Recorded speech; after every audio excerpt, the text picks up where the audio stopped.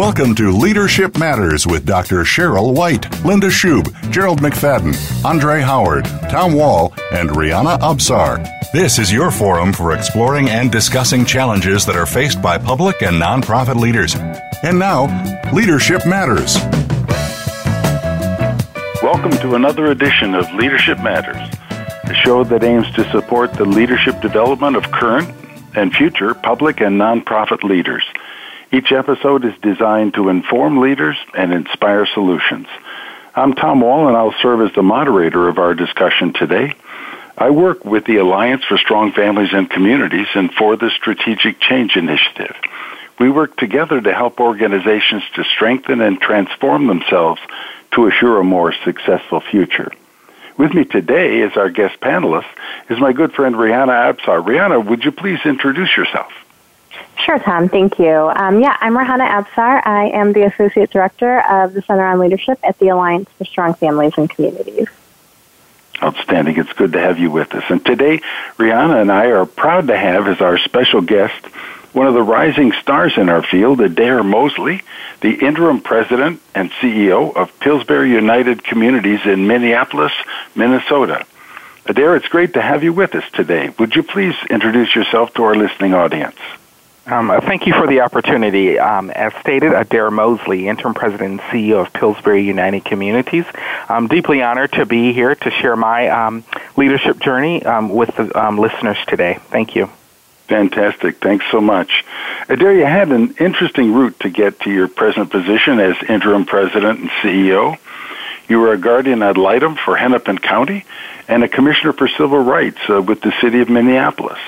How did these two important positions shape your thoughts and help you to establish the values and goals that have guided your work with Pillsbury United Communities? Absolutely. Well, I've been very fortunate that my work hasn't looked like the linear kind of trajectory to leadership, and that I've been able along the way to have some invaluable experiences that I think have shaped my thinking and the way that me personally and the sector needs to lean in to make sure that our families are living in thriving communities. Both of those positions, to me, really provided proximity to what it means for our families that are especially entrenched in either inequities or poverty to have to encounter the systems on a daily basis. And many of those systems that are set up to continue to exacerbate many of the inequities that exist, where they're unintentionally doing that.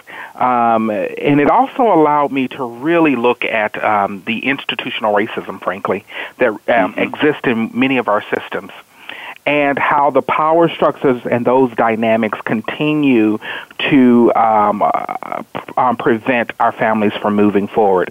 And I think when we take a step back from that and we really analyze those systems, we then try to figure out intentional ways of working through those and dismantling those structures and systems. The other thing it's done for me, it's really allowed me to be a voice for those who can't often and many times speak for themselves, whether it's young children in our child protection system or those that have had their rights infringed upon. It allows me to be that voice, to be that advocate, and try to bring them back to the center of this work.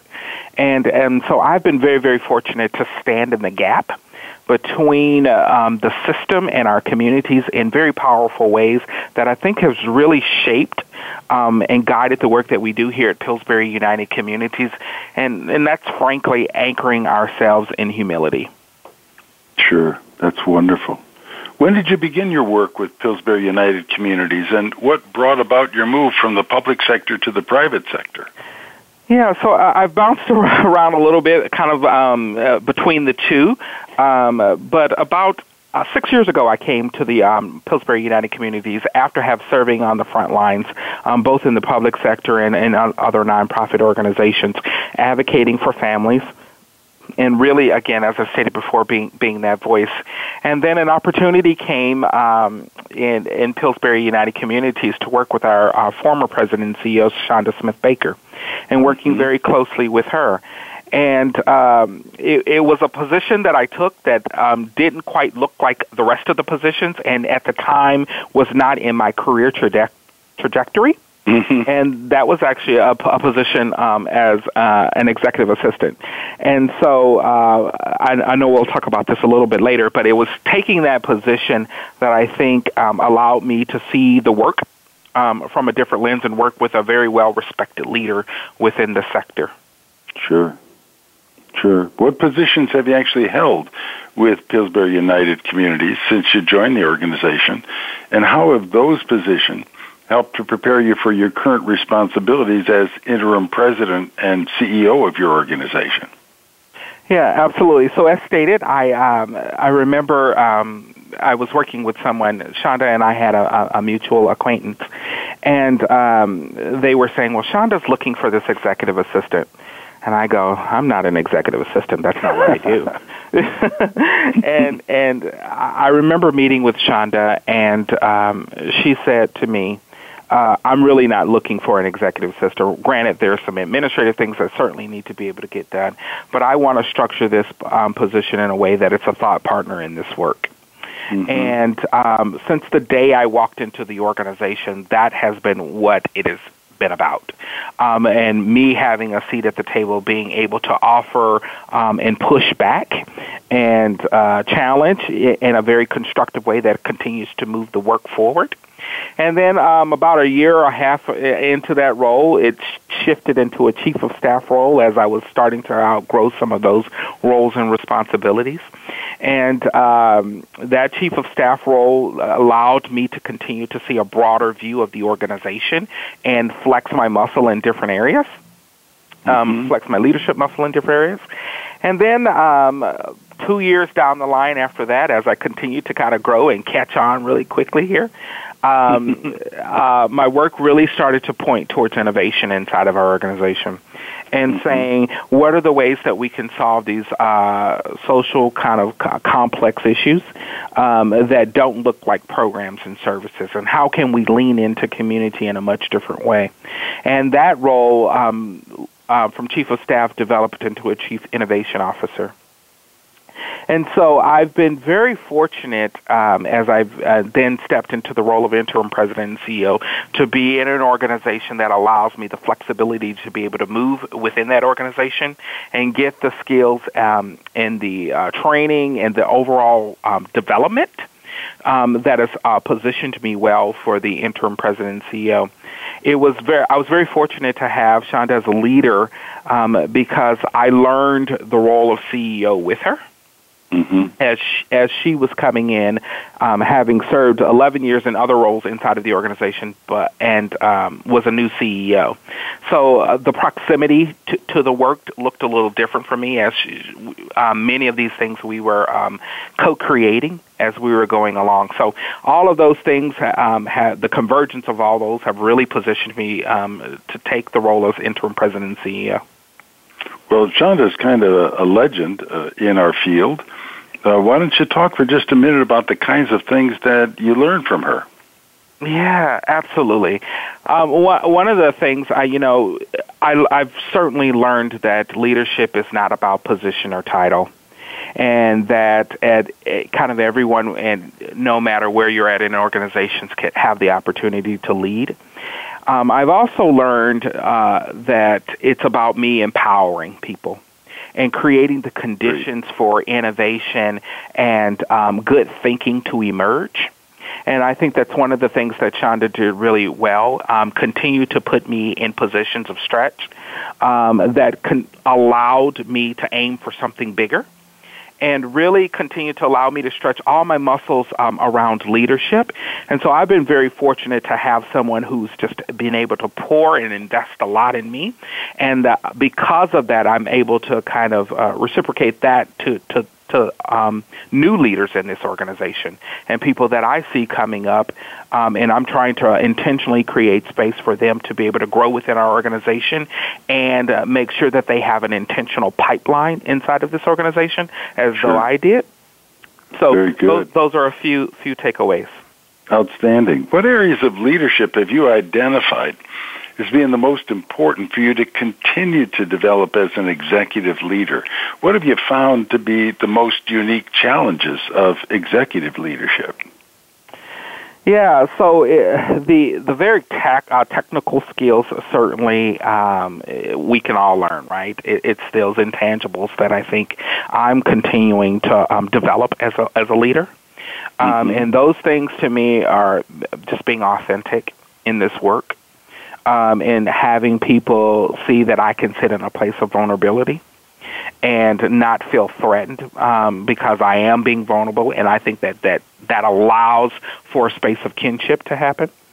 I've been trying to continue to develop this just decisive yet thoughtful decision-making, and recognizing that if I don't have that, how my lack of indecisiveness will really affect the organization and stall innovation, will stall process. And so I've really been practicing to make sure that I can be decisive in my decision-making and responsive. And then, I'm continuing to, again, flex my leadership muscles around empowering others to do great work.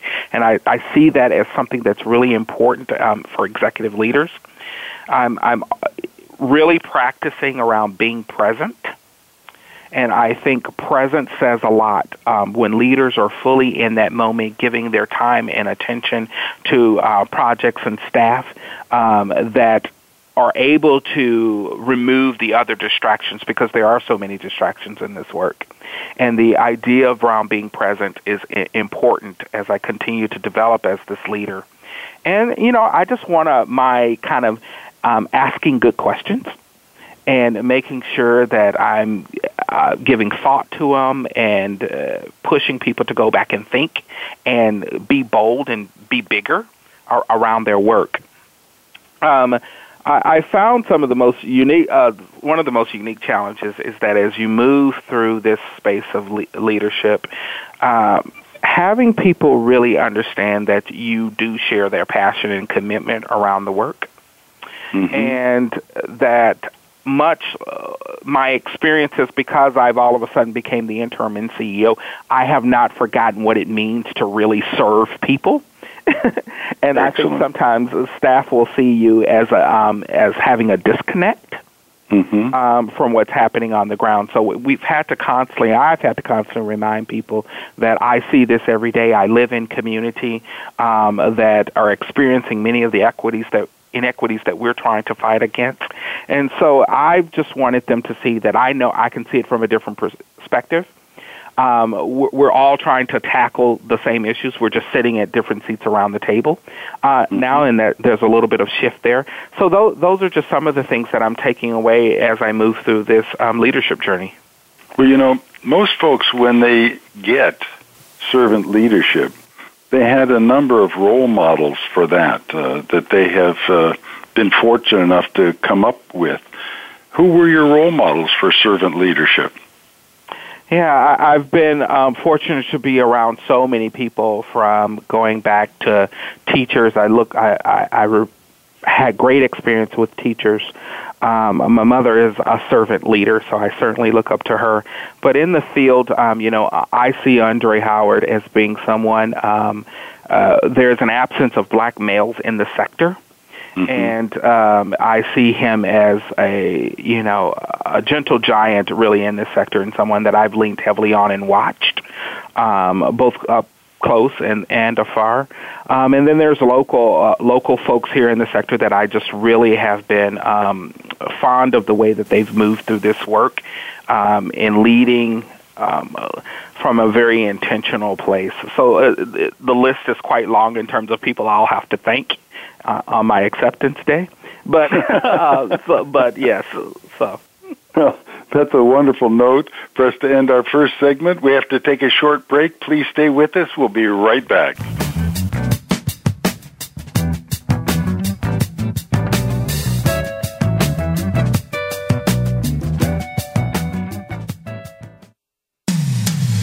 When it comes to business, you'll find the experts here. Voice America Business Network. Leadership Matters is brought to you by Innovisions. Need to improve leadership, staff, or organization performance? Contact Innovisions today for quality, effective, and affordable leadership, staff, and organization development training, coaching, and consulting services. Call 858-244-8264. That's 858-244-8264. Or send an email to Dr. White. Her email address is drwhite@innovisions.org. Innovisions is a social enterprise of the Neighborhood House Association of San Diego, California. Funds raised go to support the Neighborhood House Association's mission, developing children, families, and future leaders of our communities through empowerment, education, and wellness. Does your organization lack proper leadership? We're not necessarily talking about experience, but about how to face the changing dynamic of leadership today. Sometimes the people we lead know more. Old ways don't work anymore, and the comfort zone just becomes too easy. Listen for Out of the Comfort Zone with Dr. Wanda Wallace. We'll show you how you can adapt and develop your leadership skills to today's workplace. Every Friday at 2 p.m. Eastern Time, 11 a.m. Pacific Time on Voice America Business. From the boardroom to you, Voice America Business Network.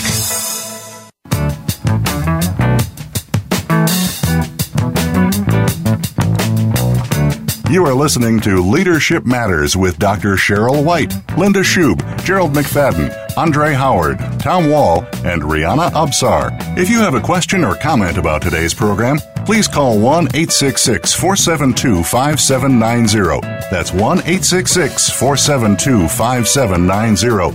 Or send an email to leadershipmatters@innovisions.org. Now, back to Leadership Matters.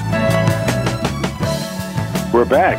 I'm Tom Wall, and with me is Rihanna Absar, and we're speaking with our special guest, Adair Mosley, the interim president and CEO of Pillsbury United Communities. Before the break, Adair was talking with us about his career, what he did before joining Pillsbury United Communities, and the positions he's held since joining his organization. Adair, Pillsbury United Communities has over 170 employees, 6 neighborhood centers, and 8 social enterprises. Can you describe the work of Pillsbury United Communities, and what are you trying to accomplish, and how do you go about accomplishing your goals?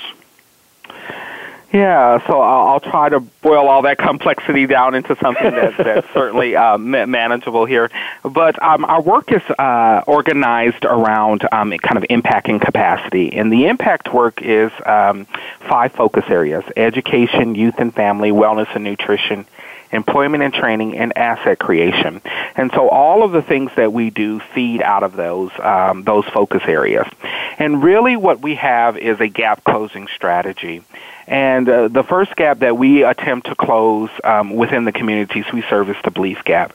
And that's the idea that in order to move anyone towards an upward trajectory, they have to believe in themselves, and the person sitting across from them has to believe in them.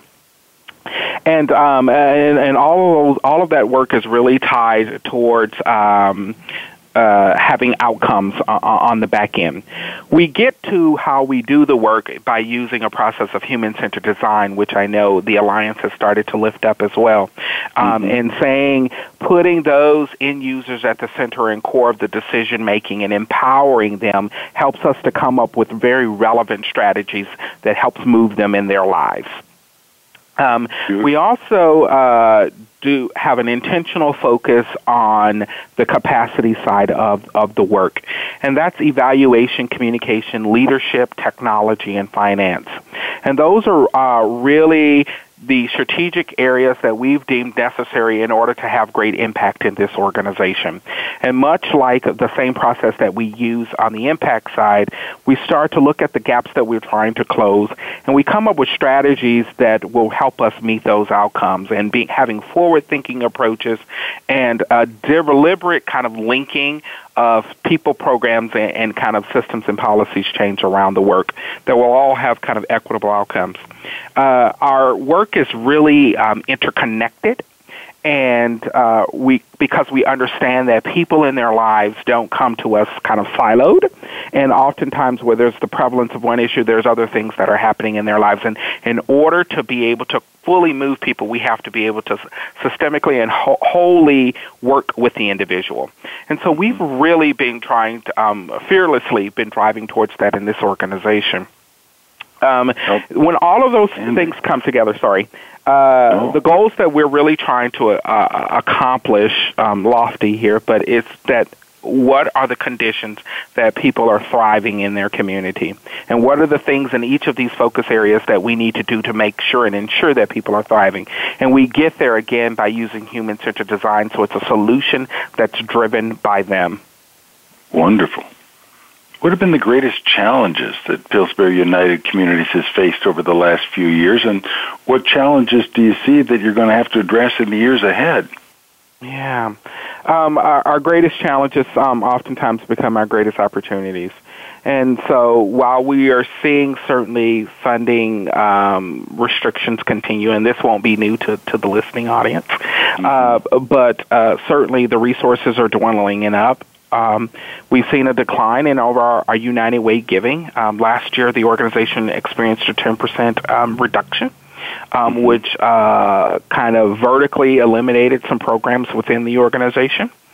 As we've moved towards having more government contracts and fee-for-service, and the Lions was, it's great having the Lions have a national scale because they forewarned a lot of organizations in terms of what was coming.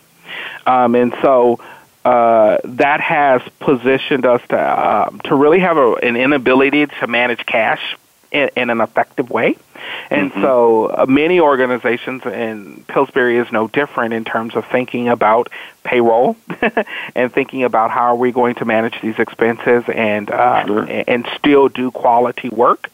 And I see those things, even as we go into building out a 2018 budget, that those challenges continue to be at the horizon. But what it presents for the organization is an opportunity to tell a different story, and I think we can use the collective of this sector to continue to push back against policymakers and the public sector in particular around how they need to structure and completely pay for programs. So I think there's an opportunity in there to kind of go to the mountaintop with our narrative.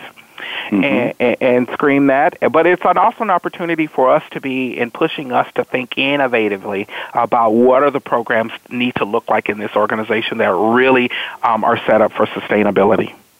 Beautiful. Good. You're currently involved in leading a very ambitious project. You're overseeing a $6.7 million capital campaign. The project involves the development of a grocery store and wellness center in North Minneapolis. Tell us about this project and how it aligns with your vision for Pillsbury United Communities.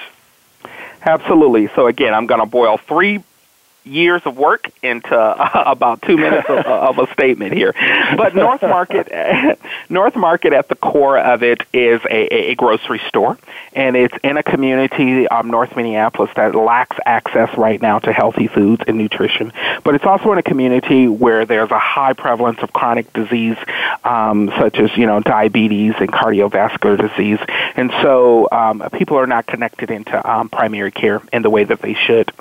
And so at the core and center of it is a 16,000 square foot grocery store and an additional 5,000 square foot that accommodates a wellness center that's operated by a local health system here, North Memorial. And in the organization, we often say that we're really building our 6th community center because it is a place for us to be able to break down the walls of isolation and oftentimes the things that divide us around race and socioeconomic status. It is a project that is really, really close and dear to me as I've been with it since conceptualization. But it falls really in our asset creation area of the work, and saying that we are in an opportunity of building assets in low-income communities. It's a business venture that serves as a new way for us to offer programs and services to a community and really anchored in relevancy. As we this idea emerged from us listening intentionally to community around what they were experiencing. And typically how we've responded in the sector to that is, we come up with programs and services. And so we are disrupting that by responding differently. Additionally, this project goes upstream. And it goes upstream to really look at the social and physical environments that are driving health outcomes of a community. And we are again, fearlessly trying to disrupt the systems and the policies that continue to perpetuate poverty. And so I am, thrilled to be leading this work around bringing this tremendous asset to the North Minneapolis community that will put fresh food in the reach of the roughly 67,000 residents that live here. That's wonderful. You're a graduate of the Alliance's Executive Leadership Institute, and you recently completed a certificate in human-centered design at Stanford's prestigious Institute of Design. How has the learning from these leadership initiatives helped you in your work? Yeah, so both of these experiences, and in particular the Alliance's ELI program, has propelled me into leadership. I remember walking into the ELI and, again, having a very forward-thinking CEO at the time, and who herself had went through the program and knew the benefits that it could do for your career kind of trajectory. And so it broadened my knowledge base around this work. It forced me to really think divergently about how we can change the inequities within our communities. And I think it really equipped me with the skills and tools that I needed to be a successful leader. I was just really thinking about that experience, and I think it does such a great job of bringing such a diverse group of nonprofit leaders across this country where the best learning can happen in that space. It really is a collection of the best thinking in our sector and people who genuinely want to see you get to your next level, and how do you get there. And so I walked away from that experience at the ELI, bringing many of those tools back into the organization, and I think it was a catalyst for me in my leadership and allowing me to strengthen the muscles as a leader and building kind of my own internal capacity. So that experience, highly recommended to leaders, and we've continuously sent leaders inside of this organization to experience the ELI. The human-centered design process at Stanford was, again, another tool that I could put in my toolbox, as we have been an organization that have started to really embrace the human-centered design process. And having the name recognition of Stanford behind you and saying that you were trained there, I think brings credibility to this work. And when I went to that, we were only one of the few nonprofit sectors in the room. So we are needing to push this further into the sector, but we are happy. My colleague and I went, and we're happy to be leading this here in Minneapolis, especially around as a new thing to nonprofit organizations. And it's really allowed me to understand the process in which a community can own a solution and develop it all the way through to kind of high resolution and bring it to fruition in their communities. And I think North Market is an example of that. Outstanding. Stay with us. We have to take another break. We'll be right back.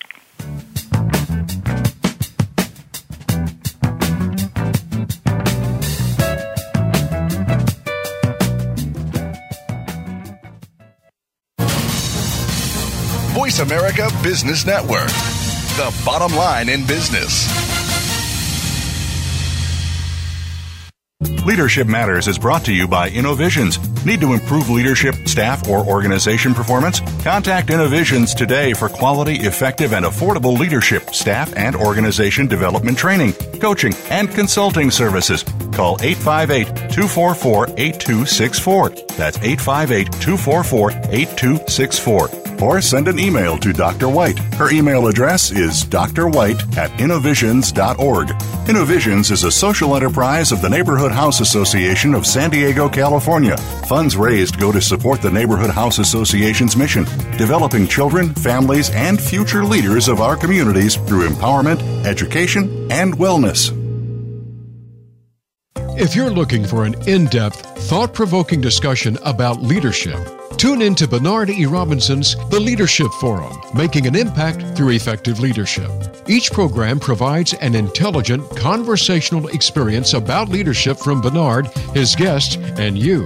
If you're interested in improving the quality of leadership in your organization, listen live every Monday at 11 a.m. Eastern Time and 8 a.m. Pacific Time for the Leadership Forum on the Voice America Business Channel.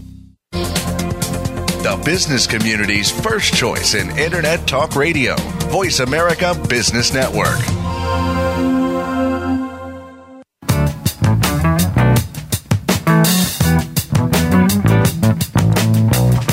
You are listening to Leadership Matters with Dr. Cheryl White, Linda Shube, Gerald McFadden, Andre Howard, Tom Wall, and Rihanna Absar. If you have a question or comment about today's program, please call 1-866-472-5790. That's 1-866-472-5790. Or send an email to leadershipmatters@innovisions.org.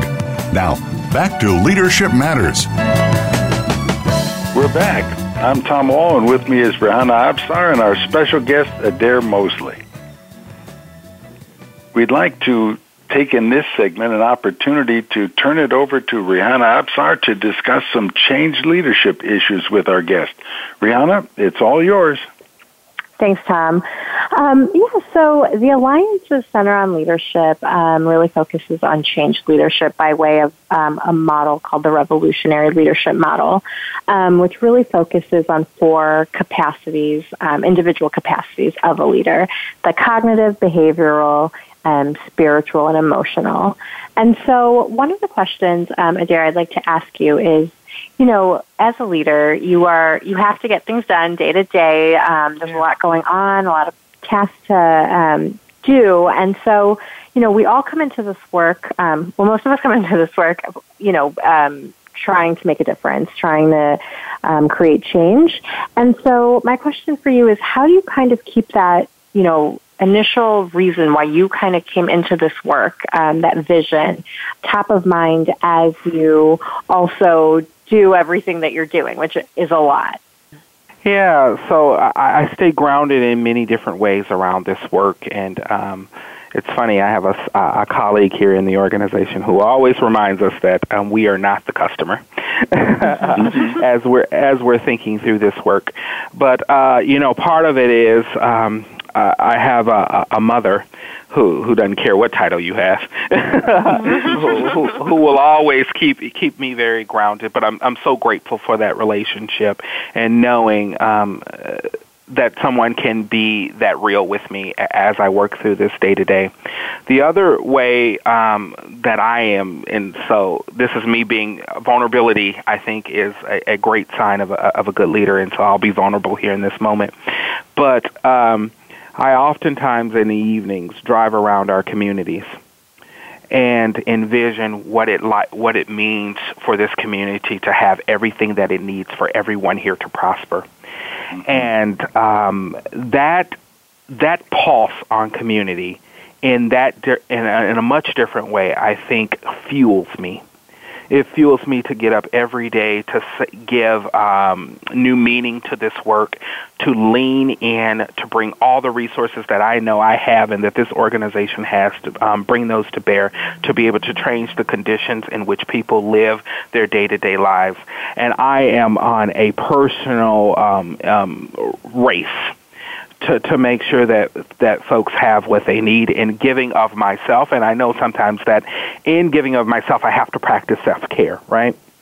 Mm-hmm. And so I'm being certainly mindful of that, but the work is so serious.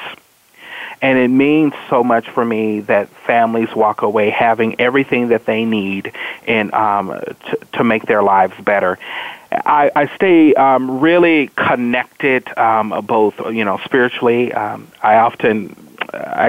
get my hair cut every Friday, but my barber is the pastor. And so just sitting in that moment, just being able to talk to him in something that is part of my ritual, right? I need the haircut. Mm-hmm. But me being able to be vulnerable in that space and get some advice and know that this work is not about me. it is not about me and that it's bigger than me. And how do I connect and play into it, and what kind of legacy can I leave in this community? So there's various different ways, and there's a lot of people that I lean on who have given me just so much inspiration in this work. For me, it's not title, it's not any of those things of people who I seek advice from. It's just people who will remove all of that and give you the most authentic and best version. Thank you for sharing that, Adair. It's really wonderful. And then another question I wanted to ask you, change is happening very rapidly right now. It's always happening, but it just feels like it's happening even quicker than ever before. And so as a leader of an organization, what qualities do you find are critical to help guide your staff and your team through changes that your organization is going through at various levels, as well as your community? Mm-hmm. Yeah, one of the things that I've tried to really practice here inside of the organization is, and part of leadership to me is defining reality but giving hope for the future. And I have operated from that space as a leader in this organization to say, here it is, this is today. But if you are with me along for the ride and you can entrust and give me all of you, I will give you all of me, and this is what our future will look like. And I think that has really gotten us through as we're trying to manage change inside of the organization, whether they're leadership transitions or funding shifts and all of those things and hard decisions that organizations have to make. The other thing is what I've really found to be important is that I have to be present. I have to be present and visible during these times, and that staff need to see me. They need, and it doesn't have to be kind of orchestrated, but they just need to be able to see my presence and know that I care and that I have compassion towards this work. And I think I've tried to really maintain composure as we're trying to go through change. The other thing that is important is communication. And it's kind of, I think I took this from the Alliance, but information liberation, right? Mm-hmm. Staff want to be in the know. They want to know as much as you can share. They want to be a vested stakeholder. And so how do I elevate and make sure that they are? And to me, that is communicating with them, telling them the piece that they own in this change kind of management, and then the pieces that I own. And then that collectively we get to whatever desired outcome that we seek. And so those are just some of the things that I've been trying to intentionally practice here in the organization of just really, really being present and communicating with staff and setting, not giving aspirations and big lofty things, but really saying this is the reality today as we go through these shifts and changes. And but here's our collective future. Absolutely. Thank you so much. Yes, that all resonates with our revolutionary leadership model in regards to how those key competencies that leaders must have to really lead change. Yeah. Tom, do you have any additional questions for Adair? Yes, I do. Specifically following up in the area of change leadership, spiritual competency. Mm-hmm. We have said so often that it's very important, if you're going to work in community, to be able to hear the voices and hear the stories of the people that you're seeking to serve. What steps have you taken, Adair, to help your staff understand the importance of hearing the voices of the folks you're serving and listening to the stories that they need to tell? Yeah, so Pillsbury is quite unique in that we have many of staff who share the lived experience of those that we're often serving. And so when we've placed an intentional focus on hiring people that live within our communities that understand the walk of those that we're trying to serve and that have deep empathy with those that we're trying to serve. And it's been a value set of this organization to make sure that we hire, and sometimes we elevate that over professional and educational experience because lived experience is so important. to this work, and having the emotional intelligence around the work. So it's not hard to move this staff in this organization. I had again another colleague in the organization who came from the corporate world, and he thought all nonprofits were like this. He's like, well, that was his perception of them, because we are a diverse and very inclusive staff. And so we've really tried to practice that. It's been difficult to even sometimes separate the line of people who are experiencing continued marginalization in our communities, and our staff not wanting to lean in and fight because they empathize, or they are there are sometimes represent those that are continuing to be disenfranchised, from our immigrant and Muslim communities or LGBTQ communities, our African American communities, and so that is the fabric of this organization. So we are a collection of just really rich storytellers. That's wonderful. They say that leadership is always a journey. Adair, what have you learned in your leadership journey that you really wish you would have known when you started all this? I don't know that that sleep goes away, but because it has. But, I have really, again, been really fortunate to have a lot of people to be able to lean on. Some of the things that I've been taking away with me is that you can't have other people kind of define what your success looks like. And so many times folks will try to, and I've said this to kind of the young leaders in this organization as I'm a young leader, and saying that people will put parameters and they will put their own expectations on you and put you in boxes. Mm-hmm. And so how do you not kind of succumb to that and become that, right? So you have to continue to be bold and see outside of that. The other thing that I think is important in this work is that we'll oftentimes equate leadership with age. Mm-hmm. And there are many people in the sector who will see it that way. And I think I serve as a prime example. Everything that you envision for your life is possible. And so I have tried to really demystify and break through that leadership is not equivalent to age. And making sure that I tell the young leaders and the people who want to be on the front lines and who want to lead that you have a place and a space, and actually the sector needs you.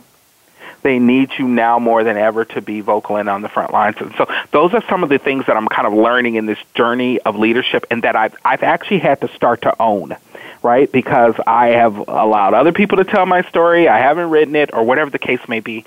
And I've just started to own that you can be an impactful leader sitting in this space, and you can actually inspire other young leaders. Outstanding. When you move into a position as an interim CEO, you find that everyone has advice for you. And some of that advice is very helpful, and some is a little less helpful. Of the advice that you've received since you moved into your interim position, what advice have you found that has proven to be most helpful to you? Well, so again, I've talked to some pretty exceptional leaders, and I practice a space of listening and recognizing that everybody's going to have an experience that I may be able to pull something from. But I have one of the things that I've found important is to remove my ego from this work. And I've had, I think, a lot of questions in my mind as we look towards our next leader inside of the organization, and my ego being wrapped up in that. And so freeing myself of that has actually allowed me to do better in this interim role and flex all my leadership capabilities and muscles to be able to move this and set this organization up for a continued success. I have really been intentional to say that my career won't be over. depending on how things shake out within our organization. And I think just practicing that kind of mindfulness and that level of freedom is reassuring. And so some great leaders have shared that advice with me. And one of the important things I learned this at ELI from Dr. Wooten, of saying, you really do have to get in this place of kind of stillness, and sifting through all of the conversations that people have and things that people tell you. And when you get to that place of stillness, I think the answers emerge for you. And so I've really tried to practice that level of mindfulness and get to that very quiet place because somewhere in there is the answer, but it's often clouded by the opinions of others and all the other distractions. And so those are the things that I've taken with me and are taking with me as part of this journey. Excellent. Excellent. We have to take another break. Stay with us. We'll be right back.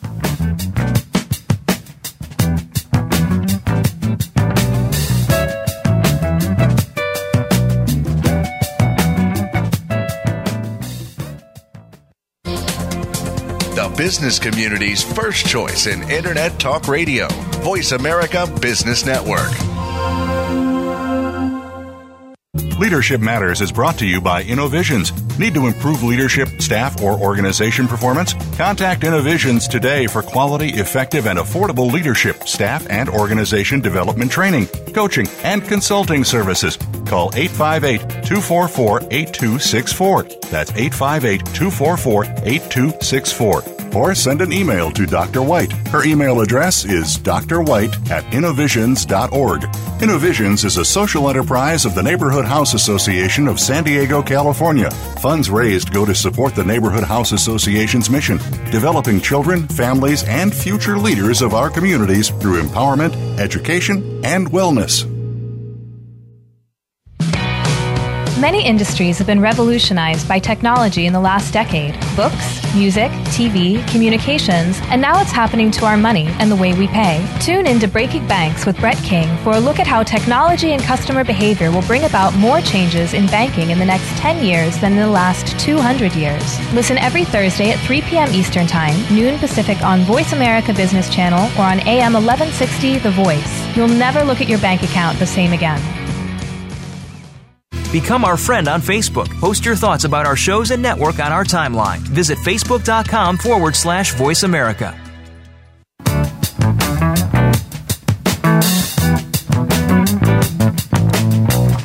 You are listening to Leadership Matters with Dr. Cheryl White, Linda Shube, Gerald McFadden, Andre Howard, Tom Wall, and Rihanna Absar. If you have a question or comment about today's program, please call 1-866-472-5790. That's 1-866-472-5790. Or send an email to leadershipmatters@innovisions.org. Now, back to Leadership Matters. We're back. I'm Tom Wall, and with me is Rihanna Absar and our special guest, Adair Mosley, the interim president and CEO of Pillsbury United Communities. In our last segment, Rihanna and I were asking Adair to discuss change leadership. And in this final segment, we usually like to turn to our special guest and ask them to offer us some advice to other leaders in the field. Adair, what do you believe the practitioners in our field most need to know about serving communities? Yeah, so I'm really going to lift up one of the core tenets of the human-centered design process, which is empathy. And I think the practitioners in our field need to practice more empathy, and recognizing that the expert around the issue really is the person that's experiencing it. It's the end user. And for us to fully, I think, humble ourselves and anchoring ourselves in humility. And in order to do that, we have to be really proximate and close to the issues. And so we have to immerse ourselves in the experience of those that experience it day to day.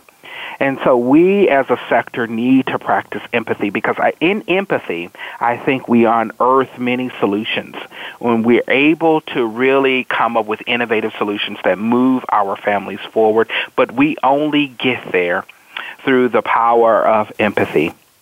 And so that's the one thing that I think our practitioners need to. It's not clinical. It's not textbook.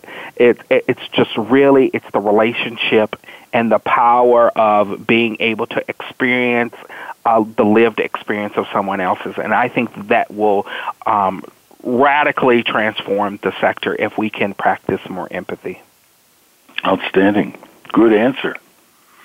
We also like to ask our special guests to share a mistake that they might have made that ended up helping them in their careers because of what they learned from the mistake that they made. Adair, can you share a mistake with us that you made that helped you learn something that has served you very well?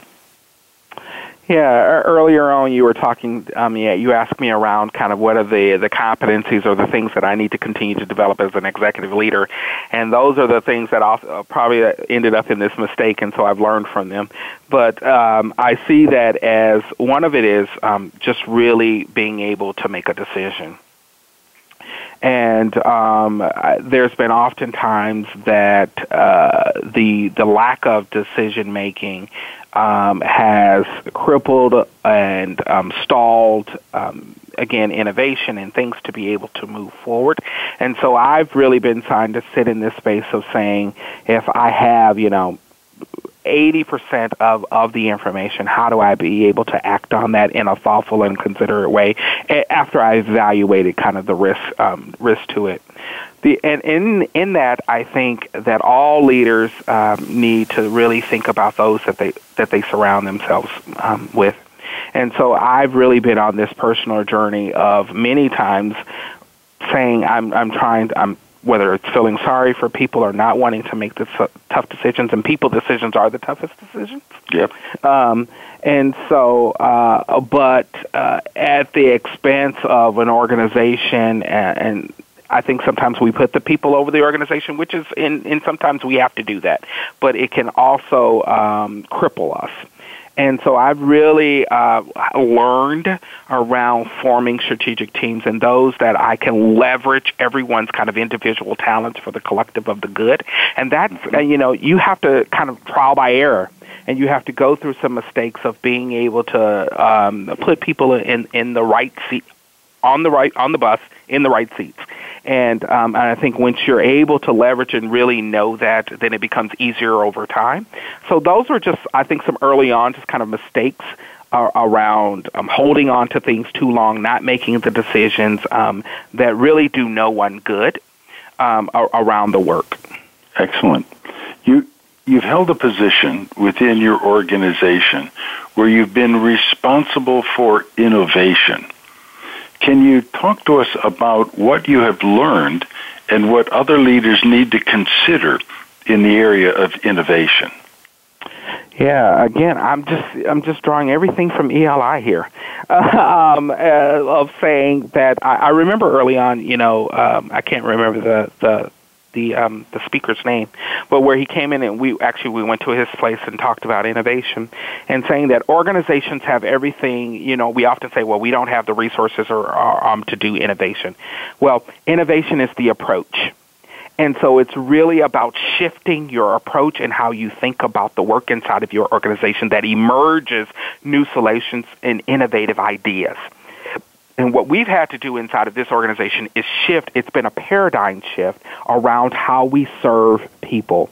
And so from that, innovation has emerged. And so I would really say that that has been the key tenet of this work, and really embedding that as a culture or a practice inside of this organization, and that you can innovate, you can think differently, you can structure things differently. That doesn't look like someone came in and they went through 12 steps and now they're out. Mm-hmm. And so when we continue to ideate and we continue to ask ourselves new questions around the work and continue to reframe the question to make sure that we're asking the right question, I think we get through our breakthrough moments. Outstanding. Finally, last question for you, Adair. We like to ask our special guests what lies ahead. Your North Minneapolis project is very exciting. What other exciting projects or new initiatives are in store for Pillsbury United Communities in the future? Yeah, North Market has taught me one thing, that it's really possible, that we can change our communities in a very impactful way. And you can there are many people out here that want to invest in your ideas and want to be able to leverage the resources of their organizations or individual talents to be able to help to bring your ideas to fruition. So I am trying to bottle that up and sell it and do more of it inside of the organization. I think the future is bright for this organization, and that the possibility of transformation is really within our reach. And it just calls, again, a shift in thinking. I think this organization is going to start to lean in more around asset creations and making sure that our communities have what they need in order to thrive.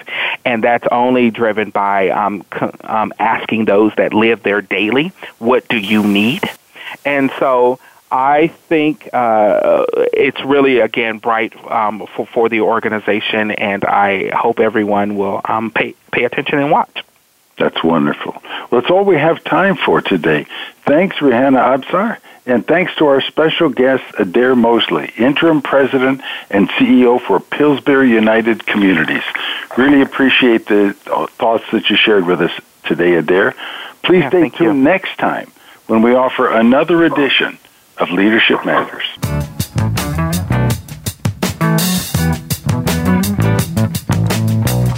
Thank you again for tuning in. Leadership Matters with Dr. Cheryl White, Linda Shube, Gerald McFadden, Andre Howard, Tom Wall, and Rihanna Absar is broadcast live every Wednesday afternoon at 5 p.m. Eastern Time, 2 p.m. Pacific Time on the Voice America Business Channel. Have a wonderful week and make your leadership matter.